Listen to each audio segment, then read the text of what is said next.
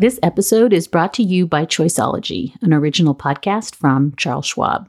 Hosted by Katie Milkman, an award-winning behavioral scientist and author of the best-selling book, How to Change, Choiceology is a show about the psychology and economics behind our decisions. Hear true stories from Nobel laureates, authors, athletes, and more about why we do the things we do. Listen to Choiceology at schwab.com/podcast or wherever you listen. Mom deserves the best, and there's no better place to shop for Mother's Day than Whole Foods Market. They're your destination for unbeatable savings, from premium gifts to show-stopping flowers and irresistible desserts. Start by saving 33% with Prime on all body care and candles. Then get a 15-stem bunch of tulips for just $9.99 each with Prime. Round out Mom's menu with festive rosé, irresistible berry chantilly cake, and more special treats. Come celebrate Mother's Day at Whole Foods Market. Hi, and welcome back to Amicus. This is Slate's podcast about the courts and the Supreme Court and the rule of law. I'm Dahlia Lithwick, and I do my level best to cover some of those things for Slate as they continue to fly right at us at high velocities and no sign of slowing down anytime soon. This past week, the High Court heard really important machine gun and content moderation cases. It also paused Jack Smith's D.C. insurrection prosecution of Donald Trump, a delay that is going to stop the trial, at least through the summer, we think. A judge in Illinois has removed Donald Trump from that state's ballot, pending a decision in the Colorado 14th Amendment case that the Supreme Court has not yet decided.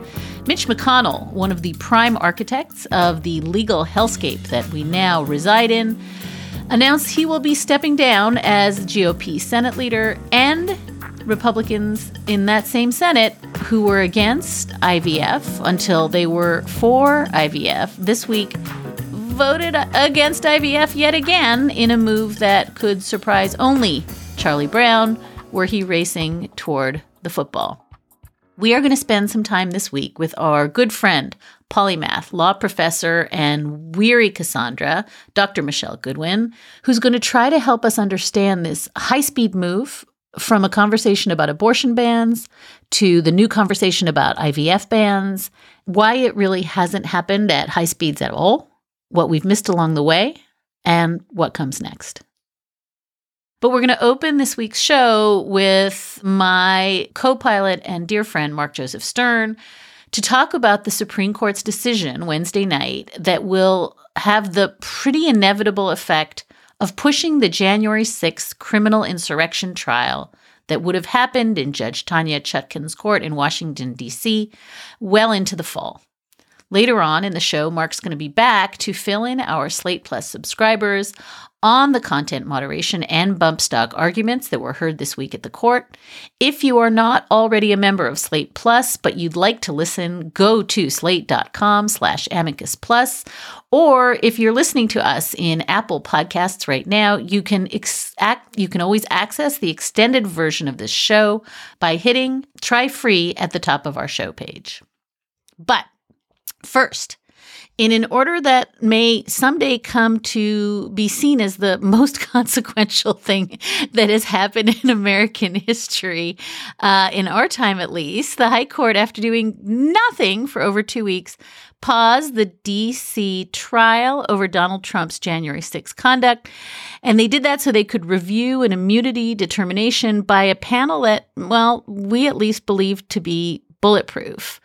Realistically, and even if the court issues a decision on immunity at warp speeds, it's almost impossible now for this case to be tried until maybe the fall. So joining us to discuss, after weeks of speculation about what would happen, what's going to happen, is our own Mark Joseph Stern. Welcome back, Mark. Thank you so much. Happy to be here as always. And I guess I want to just start by saying I feel like we're in such a strange world where we knew the court was going to do a thing. The court did a thing. We don't actually know why the court did a thing. And so yet again, we have this odd split mark between the sort of what I call the hopium docket, all the people who are like, it's okay, this is all right, and then the people who are like, the sky is falling, this is terrible. I think you and I have performed versions of each of those things in the last couple of days. But it really makes me realize that we cover the Supreme Court the way you would cover, the Vatican or some feudal lord, where we actually have no information. And then we spend a lot of times projecting hope and fear and anxiety that maybe it won't punch us again. Well, I actually think that the Vatican adheres much more closely to rules and traditions and standards than the current Supreme Court does. And I'll admit, I let myself start huffing the hopium after Donald Trump asked the Supreme Court for a stay, and it went silent, as you said, for more than 2 weeks. And I thought, and I think you maybe suspected possibly, that it meant the court was going to deny the stay, allow the trial to move forward. And dissents were being written. And Alito was writing a dissent, and I was listening at arguments, and Alito was so extra pissy during arguments in the social media case. And I thought, this is a sign. This is a tell that he's writing a furious dissent, a gonzo dissent from the court's denial of a stay for Trump. And then it all fell apart on Wednesday when the court revealed that I guess it took more than 2 weeks to write a 1-page scheduling order, which, by the way, doesn't even expedite the case at the pace that Jack Smith requested, special counsel prosecuting Trump, or at the pace that the court itself expedited the Anderson case, kicking Trump off the ballot in Colorado. So it seems like, as you and I have discussed too many times now, frankly, an emergency is an emergency when it interferes with Donald Trump's ability to run for president or stay out of prison, and everything else can wait indefinitely. And again, I just think that the Pope holds himself to a higher standard of transparency and integrity than the current Supreme Court majority, because they are so clearly, I hate saying this because I really let myself believe otherwise, they're in the tank for Trump. They're doing what they can to help Trump avoid prison and win the presidency. I'm sorry, I don't want to be the cynic who just says it's a partisan court, but after Wednesday, I do not see how we avoid that conclusion. Yeah, I think there's this harder question at play here, which is there's kind of the merits question, and we don't need to belabor. There's no merit to the Trump appeal. None. Zero. Frivolous. BS. And then there's the shot clock question, right? Like the doomsday clock ticking down. And I think what we're realizing is that we keep thinking, as you said, because they treated the Colorado case as an emergency, they would treat the immunity case as emergency. But those are very different kinds of emergencies. And, let's recall the COVID mitigation cases were emergencies, right? SB 8 was an emergency. So we have to stop thinking that our emergencies are theirs, or a legal emergency and a political emergency are the same thing. They're two totally different things. And I guess we just need to sit in that. I'd love for you to, having just completely disparaged this entire enterprise of watching and waiting for more signals from the court, can you do your best guess at the court hears this case in late April, and I don't know. I think June is the earliest we get an opinion, although people are saying maybe we could get one in May, and Judge Chutkan's going to allow 3 months for trial prep. So we're looking at a September trial, and then we run into the DOJ guidance about trying cases in an election year. Right. So the court is hearing this argument at the end of April, the week of April 22nd. I'm thinking maybe Thursday of that week, a special argument day, but we shall see. They didn't deign to tell us. The court issues all of its opinions by the end of June. I am very skeptical that the court will get this one out before the end of June, because there is a deep tradition of waiting to issue opinions on the Supreme Court until everyone is done writing, including the dissenters. And this was put to the test when Dobbs leaked in 2022. After Dobbs leaked, we know from behind the scenes reporting, the majority pushed to release the majority opinion as quickly as possible and just let the dissenters sort of push out their work whenever they were finished. But there was a fight, there was resistance, and ultimately the court decided not to take that route because this tradition is so, again, like deeply entrenched in how the court operates. But that gives bad faith actors like Sam Alito, you look up bad faith in the dictionary, you see a picture of Sam Alito, you recoil and slam it shut and throw it out the window. That gives Alito an opportunity to simply prevent the majority from saying anything, from issuing its decision until he's done writing his dissent, which could magically take until the very last hour or minute of the month of June before they all flee on their summer vacations. And so let's say the decision comes out at the end of June. That's 3 months for trial prep. If starting the very next day in July, then that takes us from July to August to September, right? That trial prep wraps up, say, maybe sometime at the end of September. The trial begins late September, early October. The trial itself is going to take 3 months. The trial itself is going to be a beast. Think about voir dire in that case. Think about just picking a jury and how hard Trump will fight for every single juror. You know, he's already said the District of Columbia, where the jury will be drawn from, is totally biased against him. So they're going to drag this out at every opportunity. And even though Judge Chutkan is not going to play like Judge Cannon in Florida and just, you know, give him everything and let him run out the clock on every single objection, she does have certain due process obligations that she's going to have to afford to him. So I find it impossible to imagine this trial wrapping up before November, probably after the election. And I think we are all in agreement that if Trump wins the election and assumes the presidency, he will make this go away. He will fire Jack Smith. He will have the charges against him dissolved. He can try a self-pardon, but he doesn't even really need to because he will be in control.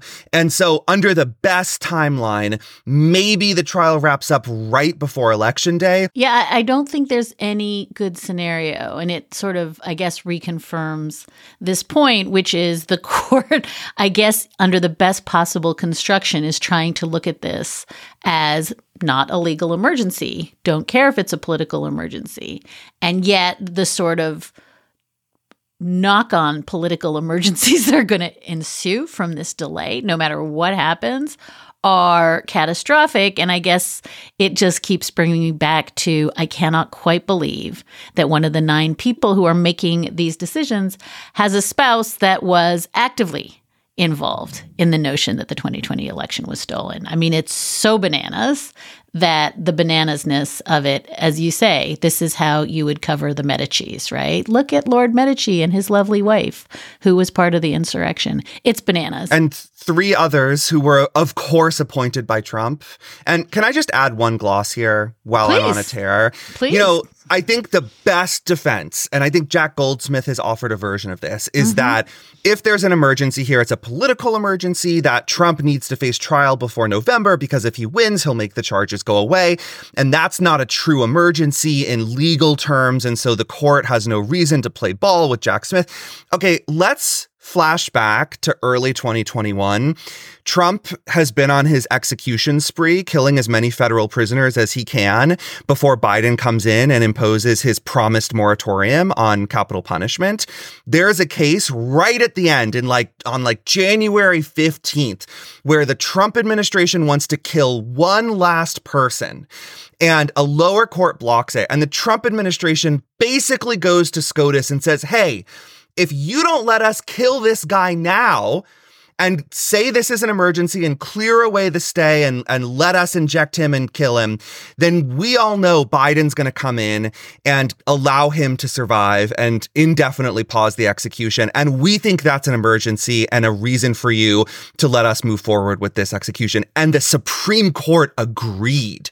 And the Supreme Court said in so many words, this is an emergency. We will clear away the stay and all of the lower court impediments. We will allow you to execute this one last person because Biden is about to come in and impose a moratorium. That was an emergency to the Supreme Court. And all of this is not. And if that does not prove that there is something worse than the bad legal reasoning going on, that there is some deep corrupt partisanship at play here, I just don't know what can. Okay, Mark is off the hopium, and you heard it here first. And I'm in withdrawal, Dahlia. It's bad. Maybe we can stipulate, for purposes of this conversation, that one of the deep problems with having a Supreme Court beat whose job is now to hypothesize about their own feelings about an unknowable set of decisions at the Supreme Court is that we should maybe direct our attention to the things we know, which is all the bad stuff the court is doing. So, Mark, you're going to be back after we talk to Michelle to take our own Slate Plus subscribers through oral arguments in cases with huge consequences, including social media content moderation and regulating bump stocks. And also for our Slate Plus members, we're going to do a little Mitch McConnell, the greatest hits exit interview. You can listen to all this by subscribing to Slate Plus. And when you join, not only will you unlock exclusive Supreme Court analysis and weekly extended episodes of Amicus, but you'll also access ad-free listening across all of your favorite Slate podcasts. Subscribe today on Apple Podcasts by clicking Try Free at the top of our show page, or visit slate.com/Amicus Plus to get access wherever you listen. Mark, any quick messages for our Slate Plus members? We so appreciate you. We love your emails. We love your tweets, even though we hate what Twitter has become. And it's really fun to be able to do an extra chat with Dahlia every week and talk about all the big stuff that can't be squeezed into the regular Amicus episodes. So thank you for being there. Thank you for supporting us. Honestly, it really means the world. And just, I know that all of you would pay massive sums just to be able to sit down and chat with the divine Dahlia Lithwick for 15 minutes. And your subscriptions allow me to do that. And so I hope that you at least vicariously appreciate all of the glory and joy that you were bringing me. Thank you, Slate Plus listeners. And to the Slate Plus listener who tweeted at us last week that mojitos are not, in fact, frothy beverages, thank you. I stand corrected. We'll talk to you soon, Mark. We will be back for what I think is a really vital and necessary conversation with Dr. Michelle Goodwin on what happens if fetuses become legal persons. And it is a much bigger conversation than just Alabama and IVF. Without the ones like you, who work tirelessly to keep things running, everything would suddenly stop. Hospitals, factories, schools, and power plants, they all depend on you. No matter the weather, emergency, or time of day, you're the ones who get it done. At Grainger, we're here for you with professional-grade industrial supplies. Count on real-time product availability and fast delivery. Call, click Grainger.com, or just stop by. Grainger, for the ones who get it done. Two weeks ago, the Alabama Supreme Court determined, for the purposes of their wrongful death of a minor statute, that frozen embryos are children. They also located that in a state constitutional amendment that will have vastly broader implications than just wrongful death. This is part of a much broader, longstanding movement that hopes to enshrine fetal personhood, the idea that a fetus or an embryo should have the same rights as a child, into the law. There is almost nobody who spotted the tip of the fetal personhood iceberg and what was beneath it as early or as clearly as Dr. Michelle Goodwin, who joins me now to trace the path we have trod and to warn us about what comes next. Dr. Michelle Goodwin is a highly visible thought leader, podcast host, professor, and frequent commentator on MSNBC, lending her expertise on matters of constitutional law, reproductive justice, and the state of American democracy. She is a distinguished professor at Georgetown, holding the prestigious Linda D. and Timothy J. O'Neill Professorship of Constitutional Law and Global Health Policy. She is author of 6 books and over 100 articles and commentaries on matters of law, medicine, reproductive health, and biotechnologies. Dr. Goodwin is also author of the award-winning book, Policing the Womb, Invisible Women and the Criminalization of Motherhood. And she is the executive producer at Ms. Studios. Michelle Goodwin, it is so good to have you back on the show. Thank you so much, Dahlia. It's great to be with you. Michelle, you've had your eye on Alabama for decades. There ought to be a song, Your Eyes on Alabama. Well, your eyes are on Alabama because most of our eyes have not been on Alabama. Can you take us back to what it is that led to the moment we're in now, where everybody's eyes are on Alabama? What was going on 20 years ago that you were worried about? This is material, again, incredibly prescient from Policing the Womb, about the numbers of women who are being prosecuted for fetal crimes, subject to involuntary medical intervention. You really, really saw Alabama coming in the ways many of us did not. Can you talk us through why? Well, I spent time in Alabama. I interviewed prosecutors in Alabama. I did that long before Dobbs. I think that probably my first on-the-ground work in Alabama was maybe 16 years ago. And then going back to Alabama with substantive periods of time, relatively speaking, so not just in and out, but at least spending weeks at a time or something like that. And then following up with interviewing prosecutors about the potential of what could happen and what was already happening. In Alabama, there was a child endangerment statute that had been enacted, not intended to be targeted at pregnant women or people with uteruses, but that's how the law was being implemented by prosecutors. It was a law that was attempting to discourage men from turning their homes into meth labs, which then could blow up and then would harm everybody inside, including children. So it was a means to try to discourage that. And it was intended for children, meaning people who were 4 and 5 and 6 and 10 and 12 and whatnot. And in fact, the legislation's co-sponsors later said that, this was not what we were intending, that it would be used against this law, used against pregnant women. And I think there's so many aspects for us to unpack in terms of how that came about, which is that women going in for prenatal care, meaning women who are not trying to have abortions or seek abortions, but were trying to be as responsible as possible to get the prenatal care that they needed, and then asked, as we all do, about our social histories. For example, do you exercise every week? Do you drink beer? Do you drink wine? How many glasses, et cetera? And these women were being honest about their experiences. And what they did not know is that prosecutors were basically using this as a trap, encouraging medical providers, doctors, nurses to contact them or to be responsive to their calls when they wanted to find out if a woman had used methamphetamine during pregnancy or Valium or anything else, and to turn over medical information that these women viewed as being confidential, as being private between themselves and their doctors, not knowing that it would lead to these prosecutors basically making wins and hits of wins. You're not going after the men. You're not, getting the men who are part of this big drug trade, but you can go after these women seeking prenatal care. And that's exactly what happened. And coercively, these women were taking extraordinary plea deals, 10, 15, 20 years when confronted with these heavy-handed prosecutions.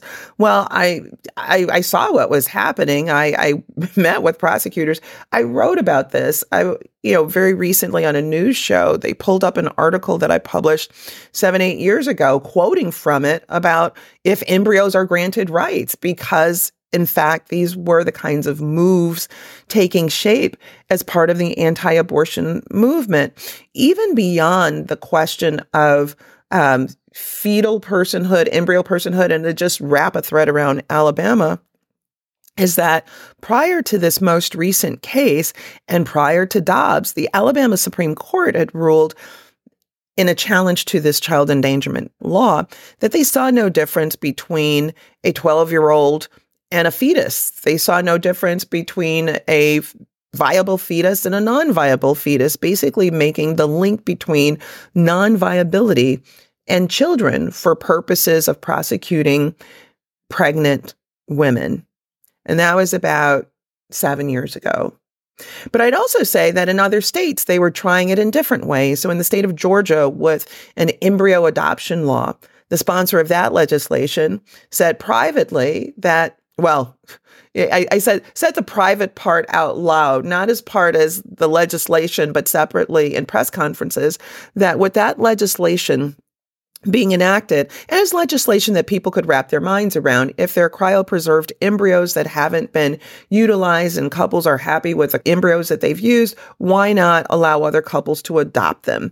And on its face, there are people who, could embrace that. Say, well, this helps other couples avoid the high cost of assisted reproductive technologies. It allows them to build and grow their families. Why not? But in press conferences, apart from the legislating, you have these lawmakers saying now this will grant embryos constitutional rights and constitutional rights on par with these women and possibly even to be able to defeat the constitutional interest of these women. And again, embryos with rights, embryos with constitutional rights, bridges that most Americans would say go all too far. Yeah, it's so interesting because I think when I think of you, I think of conversations I've had with you, with Dorothy Roberts, who I know hugely influences your work, with all the people who were saying for years, this isn't just about abortion. This isn't just about abortion.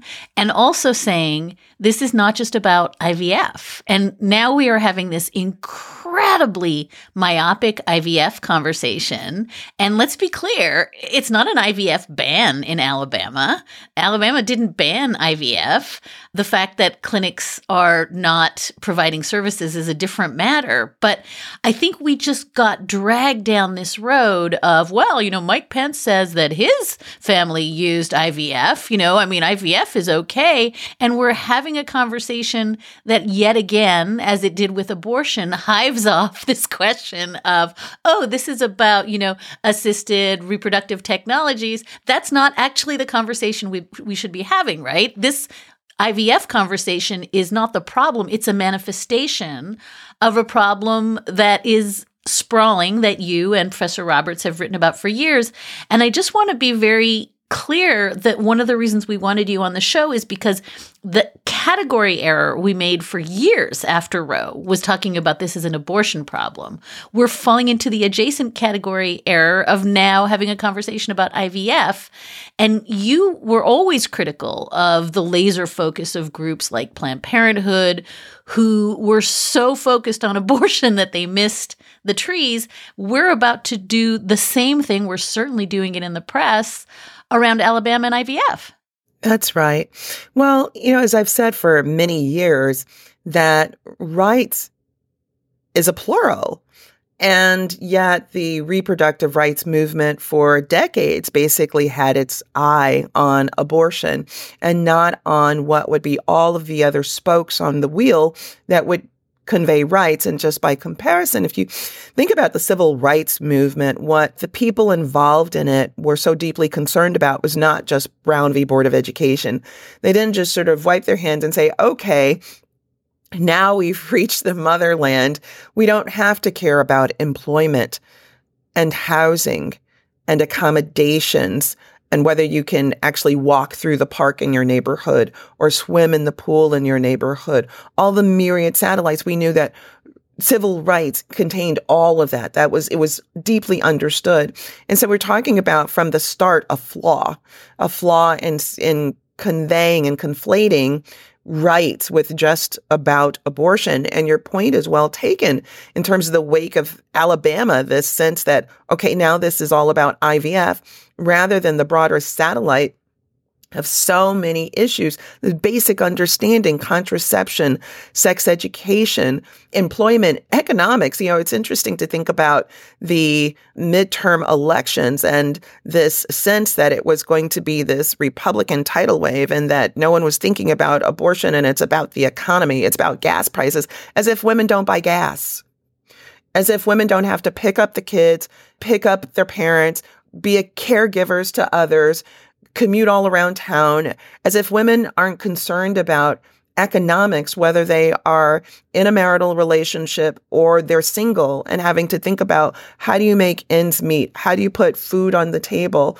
How do you do all of these kinds of things and then keep yourself from being policed by child welfare services if you somehow slip and don't do it well and are thought of being negligent towards your kids because they don't have the newest clothes or shoes, or because they don't have adequate funds for lunch money and all of these things. Of course, women are thinking about these matters. And what Black women understood and have intergenerationally for centuries, because let's be clear, what's been on the minds of people very recently pales in comparison to how long Black women and Indigenous women have had to be confronted with these questions about family and reproduction from the very start. And understanding that laws measuring, surveilling their reproduction were not matters that were new, but the very foundations of American law, which so many people don't really understand. And even in law schools, they don't grapple with, but the very first laws of the United States determining how parenting would come about, that there would be this thing called matrilineity, that children would inherit the status of their mothers. And from the very start, a campaign that would say you inherit the status of your mother, meaning that it doesn't matter who your father is. If your mom is an enslaved Black woman, that will be your future. It doesn't matter if your father is the owner of the plantation or owner of plantations. It doesn't matter if he's, the owner of the big business of the railroad or any of those things. You will forever be fastened to her status. And then what that means in its real application, which was so denied, ridiculously denied in the way in which we've addressed reproduction. And that is to say, Thomas Jefferson famously wrote about on his plantation, he preferred for there to be women and girls rather than men because he said they were turning a profit every year or two. And Dahlia, as we know, Thomas Jefferson was not talking about, Black girls just pick cotton at a more feverish rate than do Black boys and Black men. He wasn't talking about Black women are better with rice and sugar cane than it would be Black men. He wasn't talking about, they're just so sturdy in how they handle tobacco. Thomas Jefferson was conveying to other politicians and other planters in writing, which you can find at the Monticello website. He was conveying this as a means to show that forced reproduction imposed on Black women and girls was something that was profitable and that would render profit to people who would follow this advice that he was giving. But he was not alone. We see these histories written out in the advertisements of the 1700s and the 1800s. And there they are. When people are advertising unabashedly to sell their breeding wenches who are 12 and 13 years old. Well, what makes someone a breeding wench? How does she get to be a breeding wench at 12 and 13 years old? Or when they're advertising for the return of the breeding wench who was 14 that escaped with her 2-year-old daughter, Maria, who's mulatto. What does that mean? Our failure to understand and piece together, here is this history that is telling us so much about the lengths to which people will go in order to exert power, in order to capitalize off of the reproduction or lack of power associated with reproduction of the most vulnerable in our society. And I just wanted to share that to give more context so that we're not just navel gazing at the matters of the moment, but that rather to understand a legal history that dates back centuries, and to understand then the social and cultural milieus and practices that allowed those legal histories to maintain and persist over time. I think what you're saying is so important because it takes this out of the current frenzy of, wealthy heterosexual parents fretting about IVF, which, is very easy to fall into, and that's the discourse. And what you're saying is we are sitting in the midst of a centuries-long regime in which power and capital and wealth are transferred from white men to white men patrilineally, and oppression, policing, and criminality are, in fact, transferred matrilineally.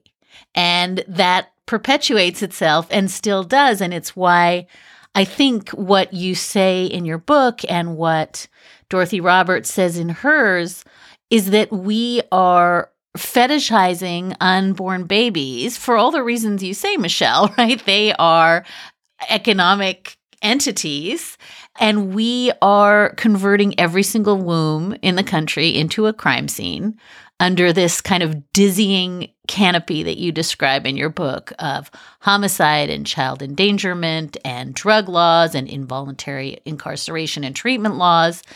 And that particularly vulnerable communities are always going to be singled out for behavior under that regime. Your book, Policing the Womb, was published 4 years ago. You always saw this is the world we're living in.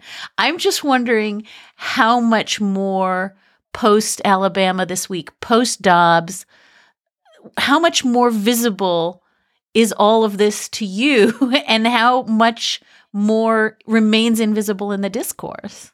Thank you for that question. And also referencing the brilliant work of Dorothy Roberts, which has been an inspiration. I mean, I remember the day in which I came across Killing the Black Body in a bookstore in Kentucky, in Lexington, Kentucky, and seeing it on the shelf, because here was a work that chronicled what some of these histories were, gave legitimacy to those voices, acknowledged the voices that I've just talked about, those experiences, those histories. And so as we think about the surveillance and policing, here's something to think about in Alabama and beyond. So when you have then a backdrop of policing and surveillance, and I think that people understand now we cannot deny the policing, the surveillance that has now become a part of this modern post-Dobbs moment. It existed beforehand, but now people are coming to see it. And they're seeing it in Texas, where you have the state's attorney general making clear through writing letters to hospitals and doctors that he's going to strongly enforce the state's abortion bans, and that even after a decision that would have allowed Kate Cox, a woman in that state who risked health, life, future infertility, et cetera, if she were to continue being pregnant, and a district court saying, well, she meets the standards for the exception in that state, and yet having a state's attorney general warning doctors and medical providers, hospitals, do not provide medical care to her. So in a space of policing and surveillance, what does it mean, even in a state like Alabama, when embryos can now be considered persons? Well, it means that with hyper-surveillance, menstruation becomes a political issue. It becomes a legal issue. Menstruation can be the crime scene itself. Well, what happened? Wasn't there sex that month, right? Wasn't there multiple times of sex that month? The boyfriend, the husband has come forward and said they had lots of sex and somehow she bled and there is not a pregnancy. What did she do? Now, we would know that that would be absurdist pre-Dobbs, because girls and women menstruate for millennia. But in this kind of space of policing, it means that any time potentially where there could possibly have been sex, and we know that not all sex leads to there being a pregnancy. But that said, in a time in which science doesn't matter to people of law, when health doesn't matter, then it means that the potential for criminalization. And Alabama is particularly worrying now with this sort of embryonic personhood, because that means the potential for hyper-policing of miscarriages in that state. And we've already seen in another state just the links to which, in a backdrop of policing, a lack of care, a lack of showing dignity and integrity and empathy towards pregnant people, what that can look like. So Brittany Watts is a recent example. Black woman in Ohio who is told by her medical providers that she has a non-viable pregnancy. This is a non-viable pregnancy that could end up risking her life, but they refuse to intervene to help her at all. They refuse to help her manage this miscarriage. She is sent home multiple times, and she has a miscarriage in her toilet. And people miscarry in bathtubs, in toilets. It happens when it happens, in the car, wherever it happens to be. But in her case, with police busting open her toilet, searching through fecal matter, looking for fetal remains. Just the backdrop of that is chilling and horrific. It's something out of some strange and grotesque sci-fi movie, but this is a reality in the United States. And this is that backdrop, and it's one about power and misogyny baked in over time in law. Let's pause now for a quick break. And we are back now with Dr. Michelle Goodwin, author of Policing the Womb. One of the things, Michelle, that you've documented, particularly in Policing the Womb, is the ways in which prosecuting and criminalizing and surveilling pregnant women involves, long before I clocked it, systematic collaboration between law enforcement and medical professionals.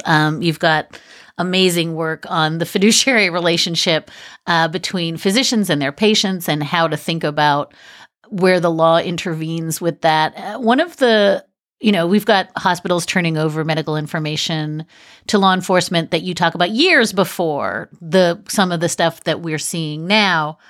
And I was really struck by Linda Greenhouse's piece in the New York Times this week, accusing doctors of cowardice, is the word she used, in the face of the Alabama IVF ruling. And I know people are really, really roiled up about the ways in which physicians have been co-opted into this scheme.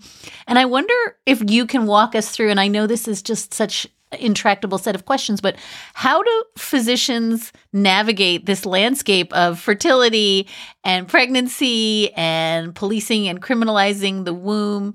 And you've got, cops get legal training about how to get permission, how to search. Medical personnel have no idea what they're doing. They're not constitutional lawyers. Nobody's briefing them. They don't know what a search looks like. And I wonder if you've thought about this harder than anyone. Is it fair to say that physicians around the country who are either fleeing the state or going to hospital boards or letting people go septic because they don't know what to do, or shuttering IVF clinics because they don't know what to do, are they making cowardly choices, or are they just trapped in this absolutely unwinnable tension between two prerogatives? So this question could be the entirety of us spending an entire weekend together. There are multiple legs to the question. The first is to understand most immediately what's taken shape in this backdrop of securing the gates around the anti-abortion time that we're in, which is also a broader moment than just that, but just for purposes of translating it to the audience. So in order to secure this, to make sure that abortions would be deeply limited, was to then police doctors, right? So it's just one prong of that is that then we see in Texas the potential of losing your medical license, 99 years incarceration, $100,000 fine. South Carolina and Louisiana have had lawmakers proposing the death penalty, right? So sort of create this atmosphere of fear. And those are not the only states, but across the country and states that have engaged in abortion bans, there have also been the efforts to place a very heavy thumb on the scale involving doctors. This is part of why I've called this entire era the new Jane Crow. But then to the question with regard to doctors and nurses and others and their complicity. I use a term that's in the book, which I have to say is borrowed from a person who's now my colleague, Paul Butler. But years ago, I think it was 2007, and I was presenting a paper at a conference Paul and I were both at, and that paper was prosecuting the womb.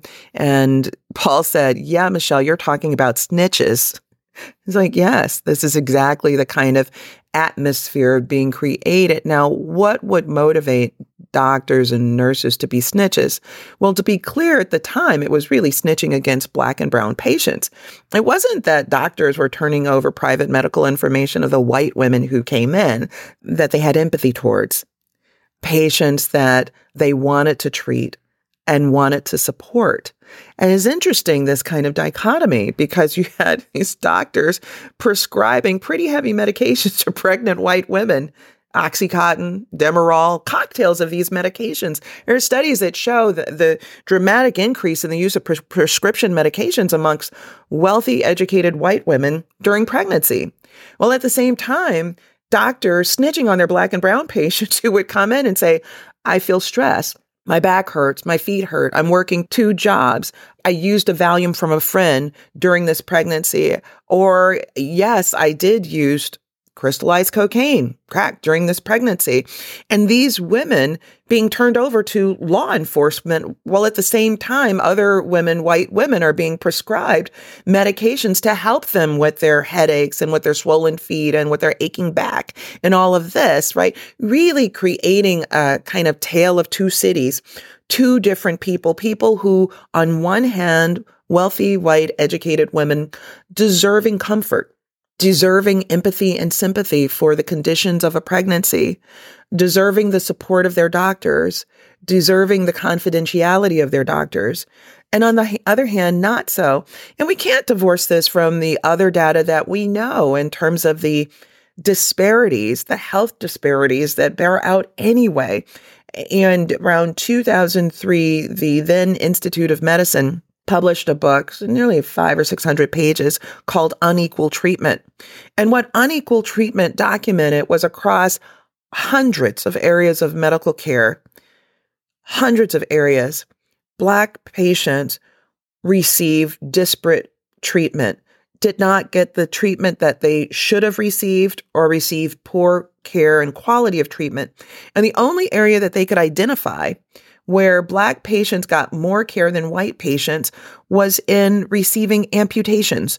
They were 2 to 6 times more likely to have a limb amputated than their white counterparts. And so one must understand this moment as, yes, this is a time in which we should be deeply concerned about the targeting of doctors and nurses and the kind of prurience that's behind that, the perversity of that. And at the same time, this kind of long enduring history as well of white medical providers not being the source of support that their Black patients have deserved.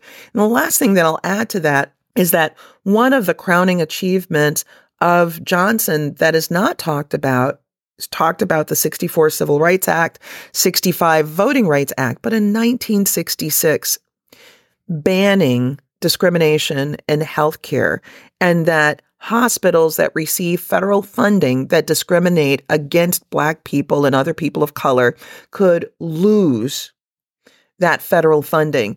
It was an achievement. Johnson worked hard at that. He had to combat the American Medical Association, which was not down with that, which I think says a lot.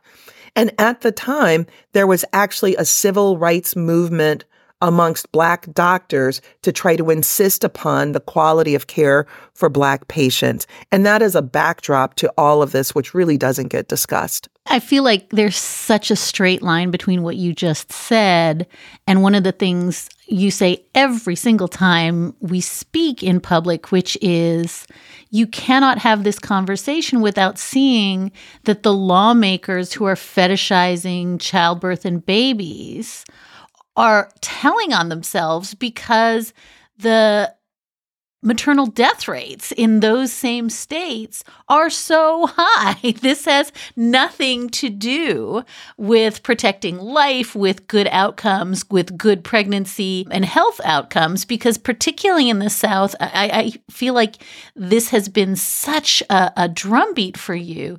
If you cared about life, the maternal death rates would not correlate to all of these restrictions. That's absolutely right. And so what we see is that so much of this has been about power and control, which I know is hard for people to grapple with because they want something more, a sexier answer, something that makes sense of what it is that we've seen. Why is it that in 2016, when the Supreme Court in Whole Woman's Health v. Hellerstedt acknowledges that a woman is 14 times more likely to die carrying a pregnancy to term than by having an abortion, why would it be then that there could be a Dobbs a few years after that? That it would make no sense when the World Health Organization has said that an abortion is as safe as a penicillin shot. Why is it that we would see what has come to be now.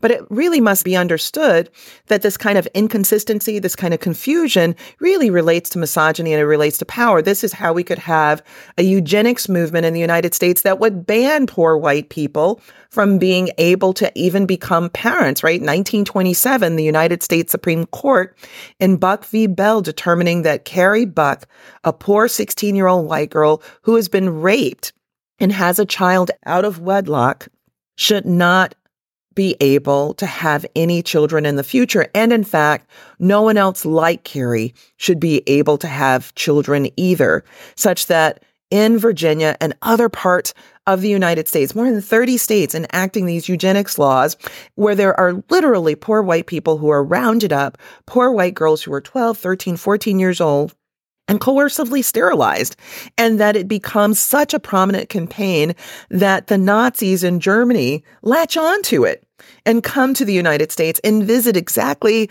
and study how is the United States implementing this eugenics program. And then they take the law back and almost verbatim implement it in Germany. And there is a point in time in the 1930s where we have American lawmakers that are saying the Germans are beating us at our own game. We have to speed it up, that there are fitter family contests in the United States, that at state fairs there are buildings that are built for the fitter families so that people can come and show how blonde their hair is, how blue the eye is, who the babies are. And of course, when one looks at that, that's a different kind of policing. And what stitches all of these things together is a sense of power and control. And to your earlier questions, we have to be mindful that in this period, there's so much that is at stake, right? So we have the Supreme Court and the Mifepristone ruling. We have the Supreme Court taking up whether federal law, the Emergency Medical Treatment and Labor Act, applies to people who are pregnant and need an abortion in order for their lives to be saved. We have lawmakers saying that this was never intended about pregnancy, although keep in mind the very law says Emergency Medical Treatment and Labor Act. It was intended to address matters of pregnancy. And we could go down a list. The revival of the Comstock Act, right, which would impact First Amendment rights, what can be put in the mail for purposes of reproductive health and medicine. So much of it looks like Jim Crow, where you can travel, and slavery, where you can travel. Can you leave your state? Can you leave your state without the attempt for lawmakers to try to block you from getting out, the threats of pulling you back? There are so many comparatives to times before that we've seen.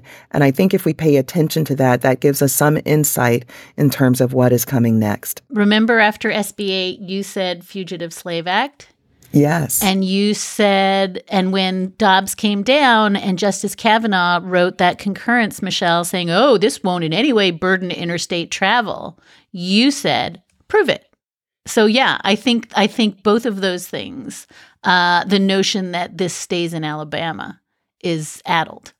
It's absolutely out, and it's out elsewhere beyond Alabama, as there are lawmakers that are now proposing legislation to extradite doctors from other states and get them back in their states for criminal punishment, and also laws that now also seek to curb people taking teenagers for abortions to other states. There are myriad laws that are now being proposed and enacted, and it looks absolutely like a playbook coming out of Jim Crow, where the most absurdist laws somehow made their way into law. And people, though being invisible, felt the weight of that. I mean, it wasn't the kind of thing that made the nightly news, but these were certainly things that Black people carried with them day to day.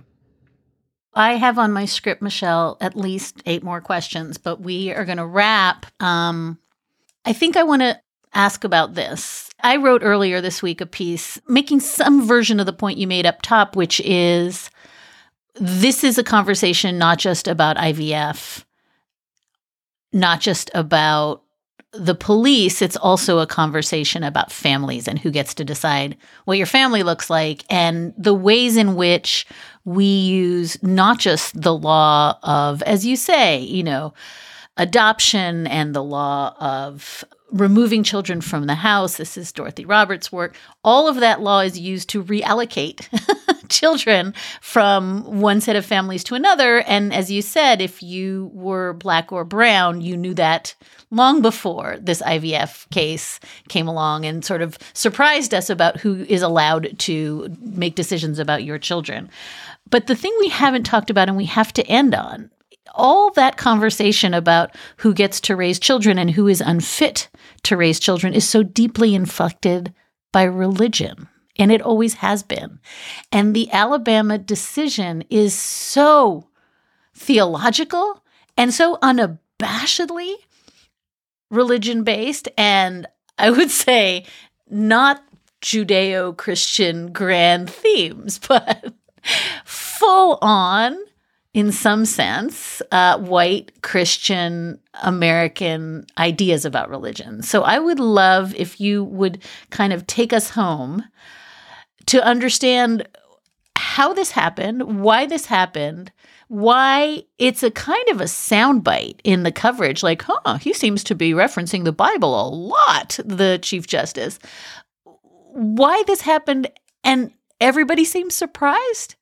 Well, let me say that Justices Sotomayor and Kagan have been ringing an alarm bell about the weaponization of the First Amendment, saying so quite directly on cases that involved reproductive health care. I think about Nifla v. Becerra.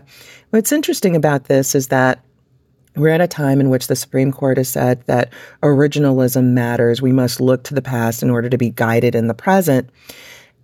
And if one were to take that seriously, one should see that there is a very thick divide between religion and law, that church and state should not blend together. And so we see the illusoriness of that in these times, the kind of selectivity of determining what are the kind of religious inferences that should or could embed in law. And you're absolutely right. This lean into religion makes no room for anything outside of a kind of white Christian nationalism type of approach, which should have no bearing in American law, and that from the very start. But now we see it as a point of being able to harm other people. And I'll close with this. In the Constitution, religious minorities are protected from the tyranny of the state. That really is the purpose behind the Bill of Rights, to protect individuals from the tyranny of the state. It's not intended to place a thumb on the scale such that people can be harmed in the name of religion. That is exactly what the people who colonized the United States were fleeing from. And here it is in 2024, one sees it far more visibly implanted in American law than I think perhaps ever before, at least in recent decades and centuries. And so it's alarming, but I would say that this won't be the end of it. Very likely we will see more of it. And that should cause even people who aren't concerned about reproductive health rights and justice to be concerned about our American democracy and our laws. Dr. Michelle Goodwin is Linda D. and Timothy J. O'Neill Professor of Constitutional Law and Global Health Policy at Georgetown University. She's author of 6 books and over 100 articles and commentaries on matters of law, medicine, reproductive health, and biotechnologies. She's also author of the indispensable book, Policing the Womb. And I think I'm just going to close here by saying that, at least for me, one article of faith since I've met Michelle is just follow wherever she's going, because she's 12 steps ahead of you and she knows what's coming. And you will just be much less surprised in life if you read and listen to Michelle. Michelle, thank you so very much, not just for this really valuable and illuminating time together, but also for all the work that you have done to surface things that are too many of us, invisible. Thank you, Dahlia. It's a pleasure to be with you. And that is a wrap for this episode of Amicus. Thank you so much for listening in, and thank you so very much for your letters and your questions and your comments. You can always keep in touch at amicus@slate.com, or you can find us at facebook.com/Amicus Podcast.